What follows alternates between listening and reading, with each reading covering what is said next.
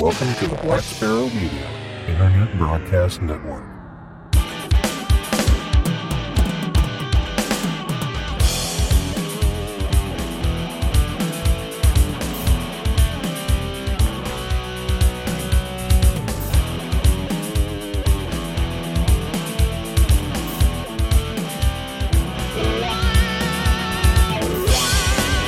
You're listening to Linux in the Ham Shack. LHS is a podcast about Linux, open source and amateur radio for everyone. Now here are your hosts, Russ, K5TUX, Cheryl, W5MOO, and Bill, NE4RD.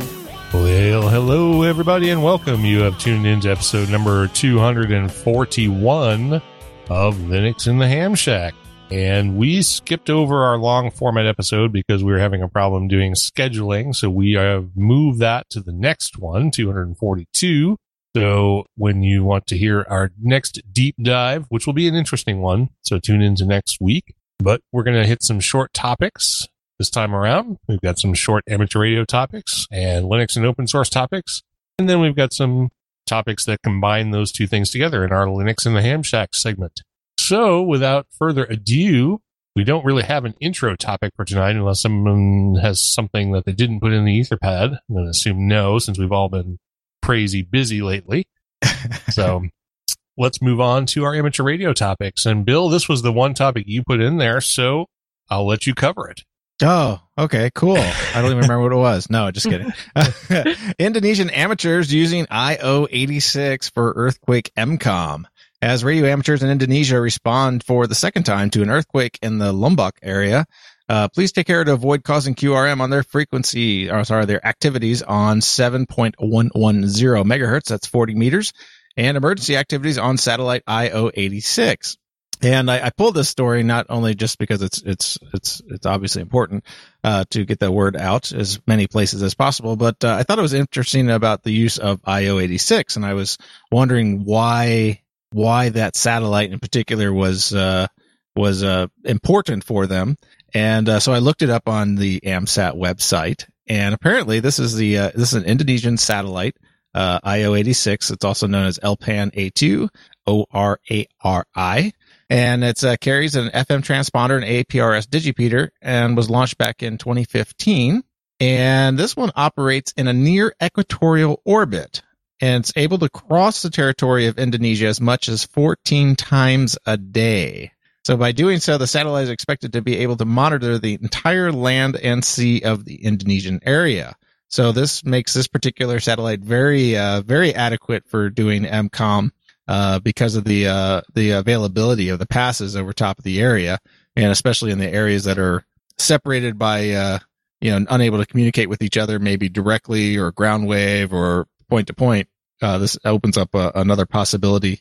As long as you can see the sky, you can definitely get a message out and relay it across that satellite. So pretty interesting story. I got the original story from Southgate, but it's been just about everywhere. They've been talking about this. Even heard it on Newsline last week. So it's out there, and check it out. It's pretty interesting. Very cool. It's interesting to see a satellite used in EMCOM, response, because typically you're more interested in ground-based stations because they're a little more stable, generally speaking, because they don't move, and satellites do. As a matter of fact, I don't know of any off the top of my head geosynchronous satellites actually used for amateur radio use. I'm not sure that there are any or ever were any. Not yet. That we've been talking about that one that's going to have a D-Star payload or some type of digital payload. But I haven't heard that one actually has a home yet on a particular launch vehicle. All right. So having one that actually goes over the equator and covers the same territory at specified times, or at least predictable times, is a great use of ham radio technology, especially in times of disaster like in this case. Yeah. So the next story we have is about an interesting amateur radio club. And I'm going to make Cheryl read this one because I'm pretty sure I put it out in a form that's just readable. So at least I hope so. Just readable. In other words, you can just read it like a story and you don't have to parse it while you're reading. Okay. Well, sometimes Bill just cuts and pastes stuff out of Reddit, and you're like, I don't know. Well, all right. It doesn't read like English. I don't know what this is. Yeah, sometimes. Okay. So anyway, the next story is the UN Amateur Radio Club operation could resume soon. 4U1UN, once within the iconic UN building, was dismantled in 2010 and the antennas removed in advance of extensive building renovations. But room for 4U1UN, which counts as a separate DXCC entity, was not allocated in the new building layout. UN staffer James Sarte, K2QI, the president of the United Nations Amateur Radio Club, UNARC, said in late July that red tape had been a roadblock to getting 4U1UN back on the air. Negotiations have been continuing on and off for a few years now. Sarte says that any notion of returning to staffed operations from the station's former 41st floor annex is a thing of the past. New equipment was recently donated to the club that would make the station's return a reality. The transceiver, amplifier, and associated network equipment are now in place. Operation would take place from UN headquarters grounds. Sarte said, I do promise that 4U1UN will be back on the air soon. 4U1UN is the 34th most wanted DXCC entity, ahead of Swains Island, Myanmar, and Yemen. Go. So there'll be a 4U1UN again at some point. Yeah. I'm almost certain I've worked them before. It was probably under my old call, though. Well, apparently they've been down for a while. Yeah. Like a long while. Yeah. So. Yeah, the last time I remember working them was back in the 90s. Yeah. Yeah, so they have been around a while. They've been gone since 2015. Well, I guess 2010. 2010, yeah. And so hopefully maybe sometime in late 2018, early 2019, you'll be able to work them again. The 34th most wanted. I'm not sure who's keeping track of that list of the top 100 most wanted DXCC entities, but apparently generally it's on Club Log and stuff like that. They keep track of that stuff. Yeah, very good. So check that out and listen for 4U1UN back on the air at some point. The next one will be a story for the one or perhaps two Norwegian listeners we have. Changes to Norway's amateur radio licenses have come about. They came into effect on August 10th, 2018. And under these new laws, 1,000 watts is permitted on the 50 to 52 megahertz primary allocation. 1,000 watts can now be used on VHF and UHF for moon bounce, EME, and meteor scatter without needing individual permission. Unlicensed persons may operate radio equipment for radio amateur activities through a group, club, or association as part of recruitment and training for the radio amateur license. Seems like that should have been a thing anyway. Unfortunately, there were some bad news, or there was some bad news. Amateur radio transmissions from uncrewed aircraft, i.e. drones and model airplanes, are now forbidden. Norway has a single class of amateur radio license, and it's thought that the single 28-question exam paper with a pass mark of 21 to get the equivalent of a CEPT Class 1 license equal to the UK full license may be the shortest of any CEPT country. So there you go. You want to get licensed? Move to Norway. Alrighty then.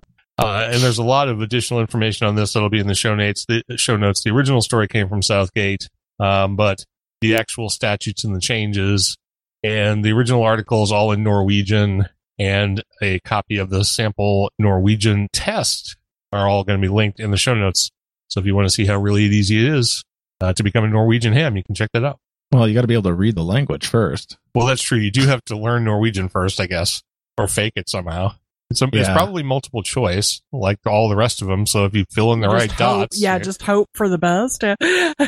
If it can even decent. You may also have to be a Norwegian citizen. That might be the hardest part. Oh, okay. I'm not actually sure about that, because I think I probably can guess this one here. What is the smallest Branderbenden? I bet you that's bandwidth. So you got CW, FM, SSB, or DSB. Must be CW. There you go.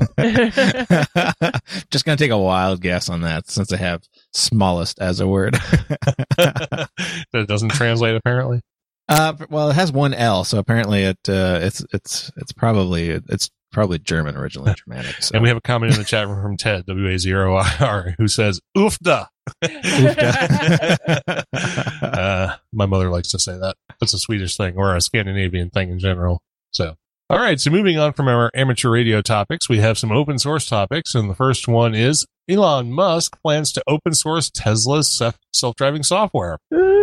Musk has repeatedly expressed his concerns over the future of artificial intelligence and is part of a consortium looking to, is it consortium or consortium? I always say consortium. But... Yeah, okay. Consortium looking to ensure it is used safely and ethically. He is also acutely aware that the Tesla cloud has a huge potential for hacking and that open sourcing the code could make it more secure. The Tesla code, once licensed to manufacturers, could turn out to be the beginning of an open standard which would drive down costs. Additionally, every firm that licensed the tech would be adding its expertise to locking it down securely, which is part of the beauty of the open source. So, such a fluff story. It is kind of a fluff story, but there's actually a bunch of downsides to the story, which are actually in the story, which I didn't include here because if I had read the whole story, then you wouldn't have to read it yourself. But that came from the Inquirer over in the UK, so you should check it out. I did include, since we're talking about the downside of open source, I did include a couple of stories that kind of talk about the downside of open source, if there really is one, which there kind of really isn't. But there kind of is, too. Yeah. I also included in the show notes the link to their GitHub site, so the Tesla GitHub site. Yeah, very cool. Yeah. So right now there's 2 source projects in there. The I think it's, I don't remember. It's a kernel and Bootstrap or something like that. Right. But yeah, there's a lot of hackers that are trying to basically work on these Teslas in the secondary market and kind of having to hack their way through the code in the car. So it'll be nice to have it out. Yeah, it's probably the best option to have it out. I think in the automotive fields, especially where AI and self-driving cars are concerned, and also in the medical fields where you're dealing with human lives, that code should be open sourced, and there is very little open source code in the medical fields right now. So yeah, I don't think Elon wants to be in the same category as John Deere and Ford with their the way they're trying to protect their intellectual their property and, their IP, to the fact where people can't even fix their own stuff. And, you know, especially with the Tesla, with the limited parts and limited everything else, you know, they almost don't even want a secondary market. Yeah. So this is good news in general because, the secondary market is obviously upon us on those particular vehicles. All right. So here's another story that Cheryl can do. And this is actually referring to the potentially dark side of open source. I don't think the dark side mentioned in this story is specifically open source's fault, but it is an open source project that's referenced, so it's probably worth talking about. Alrighty then. Yeah, an open source snafu leaves patient data exposed. Researchers at cybersecurity outfit Project Insecurity discovered dozens of security bugs in the Open EMR system, which is described as the most popular open source electronic health records and medical practice management solution. Many of the flaws were classified as being of high severity, leaving patient records and other sensitive information within easy reach of would-be hackers. Open EMR is used in the medical organizations around the world to manage health records and patient information, as well as handle billing and administrative processes. Nick Viney, Regional Vice President for UK, Ireland, and South Africa at McAfee, said, medical data is valuable. Medical data is a valuable commodity for cyber criminals. So it's crucial that vulnerabilities like this are patched quickly through cooperation between the security and healthcare industries.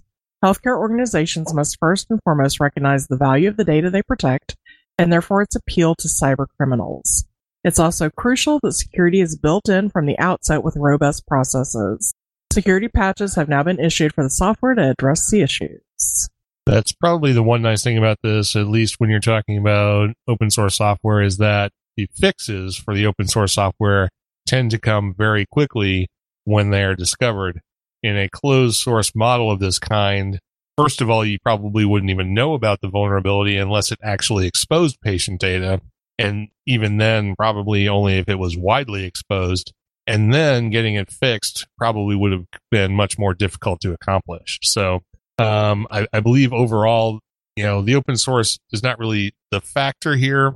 It just happened to happen to a company that was developing something in the open source. So there you go. And let's see. I guess I'll read the last one. Wait, did I read the first one? Yeah, I guess I did. Yes. Really, are we going to Yes. argue over this? No, we're not going to argue about it. But we don't want to exclude anyone, especially Bill. That's right. I don't want to leave us out here. Yeah, Okay. right. Okay, Bill, go. Okay, so the new Linux kernel debuts, adds more suspect NSA-sourced crypto.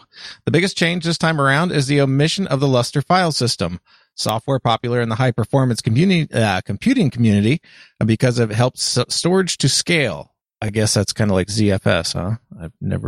I have not heard of Lustre I've not heard of but it either. ZFS. I don't do is- HPC stuff, so that might be something specific to that. An interesting inclusion is the improved support for the SPEC 128 and the SPEC 256 encryption algorithms in some other file systems. SPEC was developed by the United States NSA, the National Security Agency, or, Big Brother, or whatever you want to call them. And the security experts aren't entirely certain the NSA has told the world all it needs to know about the algorithms. Beware the algos. Some suspect the agency may be able to circumvent its use. Another notable addition to it is support for the Qualcomm 845 system on a chip, which promises battery life on some PCs of 24 hours plus. Also new this time around are better support for USB 3.2 and USB-C, power management updates, native Thunderbolt support on Dell hardware, and additional Spectre mitigations for ARM CPUs. As it happens, many Linux users and distributions are yet to adopt 4.14, so 4.18 is a worthwhile evolution, but somewhat academic for most users. And if I remember correctly, that those NSA source stuff actually snuck in at 4.15. So they've kind of been, brewing around for a little bit here in the versions. Right, they've been lurking about in the code. Yeah, and not removed at least as of 4.18. So. Yeah. All right, so beware the NSA and their that comes from infiltration into the Linux kernel. that comes from IT News Australia. So good source. Interesting. Yep, I'm trying to include new sources, trying to find new ways to get information, so that we're not always repeating Southgate and the ARRL, which is where a lot of information does come from, especially in the ham radio world. Yep. All right, so I have a couple of things to mention in Linux in the Ham Shack segment. These are there's no notes on these because I didn't know how to make notes on them, so I'm just going to talk about a couple of projects because I have been GitHub dumpster diving. Oh no! I know it's me this time, but I had to go somewhere for information, so there we go. Into GitHub we go. The first one is an interesting project. It's called RadioBerry 2.x, and I don't know that we've ever mentioned this project before. At least I'm hoping we haven't. Don't recall it. It's a combination hardware and software project. It actually allows you to create an open hardware SDR cap for a Raspberry Pi or a hat or a whatever the hell you want to call it, but it's a daughter board for the Raspberry Pi. It actually gives you the specifications and the schematics for building that. And I believe the author of this project is also either creating them himself for sale or looking to do that. So you'll be able to buy them either as a kit or as a pre-built, full unit. And then, of course, it's based on the Raspberry Pi. So the code is going to be open source based. And this is for creating a fully functional SDR transceiver using this hat and a Raspberry Pi. And the project, all the details are in the project, including the hardware details. So if you go to GitHub and check out the link in the show notes, you'll be able to see all this stuff. And there's even a YouTube video, I believe, about how this is sort of put together. And there's also a blog about it. So there's lots of information out there. This is done in the Netherlands. Yep.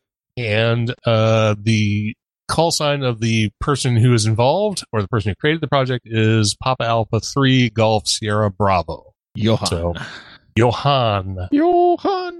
so it looks like he's pointing people with questions to his mailing list over there on Google Groups. Yes, that's apparently the way he discovered that it would be the easiest to get questions answered and to have discussion about the project. So he recently created that group. So all of that and links to it will be in the show notes. And if you're interested in this project and want to check it out, or maybe even build one of these things or order one, I guess if they wind up having them for sale, check that out. And the second one I'm going to talk about is something called Ham the Man, which is actually a Discord bot. And this comes to us because we have recently set up a Discord server, which we've mentioned in the last couple of episodes, I believe. And this one is supposed to have functions that work in the ham radio world, like you're supposed to be able to do call sign lookups and things along those lines using this bot. However, it does not work. I tried to get it set up, and it basically crashes. I haven't bothered looking through the code yet to see what the issue is, and I know it is currently under development. There have been some recent commits, so it's a fairly recent project. There is only one contributor, so it's just one guy putting this all together, and it is written in Python. Oh, so, that's the problem. No, it should be fine. That's kind of cool. So I'm looking forward to see where this goes. If anything, I might actually take a look and take a dive into the source code to see, because I imagine the issue is probably something simple on my part. But it does integrate with HamQTH and some other open source projects to provide a bot that has access to ham radio information that can live on a Discord server. So it would be kind of interesting to get this up and running, and I'm going to, kind of keep abreast of it here and see where it goes. But if you're interested in that, you can check out GitHub on Ham the Man. And let's see, I didn't actually have this tab opened up. So, and the person it's under is this guy is totally Ben. So his name must be Ben. Benjamin Johnson. Benjamin Johnson. There He's you got go. a BS in computer science from the University of Tennessee. All right, cool. So maybe sometime in the near future, the Linux in the Ham Shack Discord server will have a Ham the Man bot installed. We don't know. We'll try it. Links, of course, will be in the show notes to the GitHub project, so check that out. I threw in here also a mention of a project that we talked about once before. There's a project out there called FDlog, and there is another project that's forked from that by the CSG group called FDlog Enhanced, which is specifically for doing field day logging, but it does it in a distributed format. So you can have multiple computers connected to a single database and doing logging for a collective station for FDlogger. And I more or less put this in here as a placeholder so I can remember where the project is. But that link will also be in the show notes so you can find it too. Next time you want to try something Linux and open sourcey related to field day logging. And then I had one more. Just a whole bunch of stuff. Yeah, I have. Well, this last one did not come from GitHub. Although there is, it didn't come from GitHub. There's a GitHub link. There's a GitHub link to it. Right. So I got a message on Twitter from @firewall03 who saw this project and thought it might be relevant. And so I included it in here. And it's based on a blog article from K2DLS, Kilo 2, Delta Lima Sierra. Wow, total brain mess up there. About a project called NOAACAP, N0AACAP, and doing APRS and being a weather spotter. And the blog is about setting up your APRS to do an iGate or somehow interact with the APRS system to do weather spotting. If you'd like to become an APRS weather alert station for your county, consider running APRX and NOAACAP. You'll need a 2-meter transceiver, a TNC, hardware or virtual. This is where Direwolf would come in if you don't have a hardware TNC, and an antenna to transmit the data feed via RF. Help keep fixed and mobile stations, especially those using radios with APRS display screens, well informed and situationally aware. I got through the hard word and screwed up the easy one.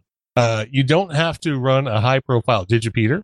If your APRS signal is receivable by a local digipeater, you could even use an HT, a sound card interface, and a Raspberry Pi to assemble a low-cost station and provide this valuable local service via amateur radio. And for more information about NOAACAP, you can check out the GitHub link we have, and I'll also have a link to K2DLS's blog. We also want to thank Firewall03 for mentioning that to us on Twitter, so we could mention it to you. Yay! Feedback. Yeah. Okay. Nice. All right. Well, I had a couple things I just threw in here at the last minute. Okay. Just to kind of, this is like a flash kind of info of what I've been working on. Cool. So, I put a few things in here. Pat is one thing. We've talked about Pat in the past. That is the client that gets you onto the WinLink network via Winmore and Telnet and APRS and everything else.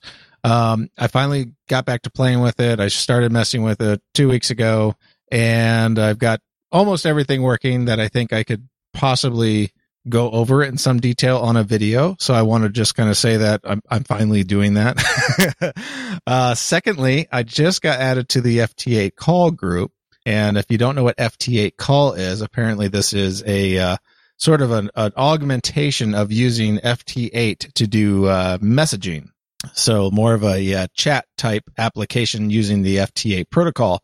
Of course, the messages are really small. But I just got added, so I just got the availability to download everything and loaded the app image install on here. Well, not install, but just the app image, and booted up ran just fine. So I'll take a look at that and hopefully give you guys some feedback here in the next couple weeks on that. Who knows, maybe another video.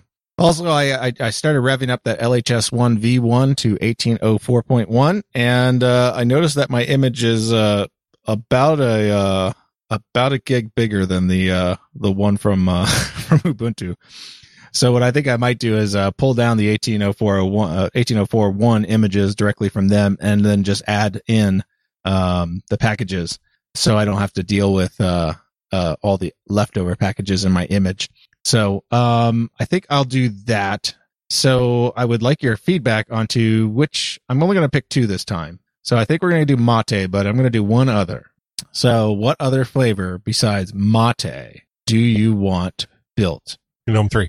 GNOME 3, no, absolutely not. Actually, I was thinking Kubuntu because it's been getting pretty high rave reviews lately, and I might take a look at it myself. But I would like to hear back from those in the chat room, those listening to us quasi live and everything else. Send us a note back via Twitter or Facebook or smoke signal, anything, and tell us what you think. I'll probably have the images rebuilt here in the next week, so I'd like to hear back in the next give us a couple days after publication, then I'll make a choice. All right, well, I'm going to need your base code because I'm going to build it for GNOME 3 because that's what I use. Oh, just download it. I'll show you how to do it. Super easy. Yeah. I'm going to set the installer to be a script, so to add all the packages and stuff like that. So all right. Very cool. And let's see, was that all you threw in there? Yes, that was all you threw in there. So yeah, that's a lot of stuff. I think we went through a lot of information tonight in a very short period of time. Yes, we did very well. Yeah. Yeah, and we screwed up like pretty much everywhere. Absolutely. Yay. Yeah. It wouldn't be the show if we didn't. Well, that's true. All right, so don't edit it out. No, I'm not going to edit it out. People can just listen to me bumble through stuff. It's okay. And me and Bill and everyone. Yes, absolutely. All right, so we'll run over to the chat room real quick, and I don't know how many people are listening to the stream. I guess I could go look at that real quick, but I know that in the chat room we have Don, KC9ZMY, and we have Ted, WA0EIR, and I don't know of anybody else. I don't see any other waving hands or anything like that. Let's see, how many people do we have? Wave, Bill, wave. Yeah, we had 9. We had 9 people listening to us tonight, so that's very cool. Ooh. They all didn't show up in the chat room, but that's okay. As long as you're listening live, excellent. You get all the little extras and hear all the mistakes, although you're probably going to hear those anyway. But you get to hear the before and after too, which those of you who listen to the podcast don't get to hear. So we have 6 listeners currently. We have 6 listeners currently, but we had a maximum of 9. Yes. Yep. They got tired of listening about the whole sandwich. Yeah, that's probably true. Sandwiches, they get sandwich stuff. Jeez. I was listening to a ham radio show. Ham radio show. That's right. Yeah, we were talking about ham. Ham and cheese on pie. That's the only sandwich you should be talking about. Ooh, yuck. White bread, mustard. Oh, rye is great, especially pumpernickel. Oh, I so love pumpernickel bread. My favorite bread. Sourdough. While we're talking about sour, we should talk about the social media roundup. We probably should do that. All right, we've got the social media roundup, and what a segue! Pretty good list. So yeah, let's hear it. It's a good list. So this time for Patreons, we have William Heckelman, John Spriggs, Steve Sainer, Donald Gover, Robert Pitts, Paul Griffith, Jonas Rulo, John Zaruba Jr., Samuel Vines, Steve Metcalf, Chris Beggio, and Darren King. For subscriptions, we have Steve Hepler, Jeff Zimmerman, Michael Jopling, Steve Nichols, Todd Bowers, Thor Wiegman, Stephen Harp, Charlie Brown, Kevin Murray, Wayne Carpenter, Doug Redder, Bill Piotr, Dylan Engel, Alan Wilson, John Clark, Michael Aiello, Robert Halliday, Brian Smith, Johnny Kinsey, Ronald Ike, Robert Yerke, Michael Connolly, and Jeremy Hall. For Facebook, we have Bob Roberts, Roberto Morales, Mike Parks, and David Gwynn. Nobody joined us on Google Plus this week.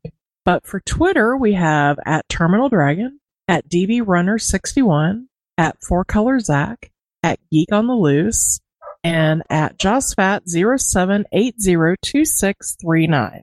On YouTube, we have George Fish, Stuart Gilbert, Vaughn Bradley, William Hopkins, and KE5TGW. And the mailing list, we have HP Garcia and KN4GB0, or JBO, excuse me. And there were no merchandise sales this week. Nope, there were no merchandise sales this week. We did have some people pick up on the USB sticks. We finally got those in. They're at the printer, and I'm hoping they'll be done tomorrow, actually. So those will finally go out. So apologies to the folks who ordered those that it's taking so long to get them. But the good news is you'll be able to get the latest version of the LHS V1 distribution on them. So that's probably good news, I guess. And I also put out a new coupon on the website, shop.lhspodcast.info. So if you want to get some of our merchandise, you can do that. And I will be putting up some new stuff because now that we've got the vinyl cutter and all that, we'll be able to do some customized merchandise. And that stuff will be showing up on the website pretty soon. There's also merchandise that's been slowly gathering dust. Yeah. Here. Yeah. So it'll all be put up there. So if you want to order something, please do. It is definitely the cheapest way to get Linux in the Ham Shack merchandise is through us, not through Cafe Press or any other places where you can get it. And there's a coupon out there now that'll be good through the end of this year, where if you spend $10 at the store or more, you can get 10% off by using the coupon code SAVE10. SAVE10. So 10% off your entire order of $10 or more. Wow. So there you go. All right. And that means we're down to the end of the show. So next week, we will have our deep dive episode. It looks to be a good one. We will have at least one guest. I think we're going to have two probably. And we'll let you know more about that. Do we have a Thursday coming up this one? We don't, right? You're going to be on a plane. No, that's next time. So. No, not this week. Yeah, we were supposed to do Thursday this last week. No, it was Thursday this week. Oh, it's Thursday this week. No, we have a ball game this week. Okay, so we're not doing Thursday this week. And you're not going to be doing Thursday next week because you'll be on the plane. Right. Unless we decide to do it on a day that isn't Thursday and, whatever. Yeah, so we'll have to. Yeah, since our weekender doesn't really get out till Saturday or Sunday, right? Shut up, Bill. we need to talk to Bill anyway because you're going to be gone for a week. So yeah, we kind of talked that already last time. Yeah. Batted that around. So I think we're going to be cool on that. I think we just got one episode in limbo at this point. So yeah. May or may not which I'll probably that do in anyway. Situ or not. Yeah. Yeah.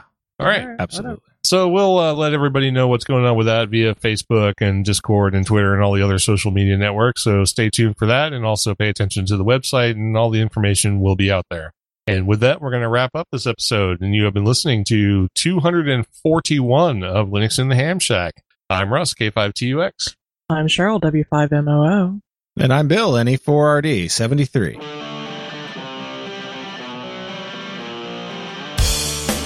Thank you for listening to this episode of Linux in the Ham Shack. LHS is a community-sponsored podcast. Our website is located at lhspodcast.info. You can support the program by visiting the LHS Patreon page of patreon.com/LHS podcast or using the contribute link on the website. Get in touch via social media. The show has a presence on Google+, Facebook, Twitter, Discord, and YouTube. Or you can drop an email to info@lhspodcast.info or record a voicemail at 1-900-9-LHS-SHOW. That's 1-909-547-7469. Visit the IRC channel, LHS Podcast, on the Freenode IRC network. Also visit the online merchandise store at shop.lhspodcast.info for fun and fashionable LHS merchandise. Become an ambassador and represent LHS at a Linux convention or Hamfest. Email ambassadors at lhspodcast.info or visit the website for details. The podcast is recorded live every Monday night at 8 o'clock p.m. Central Time. Connect to the stream at stream.blacksparrowmedia.net:8008/LHS Live. Until next time, over and out.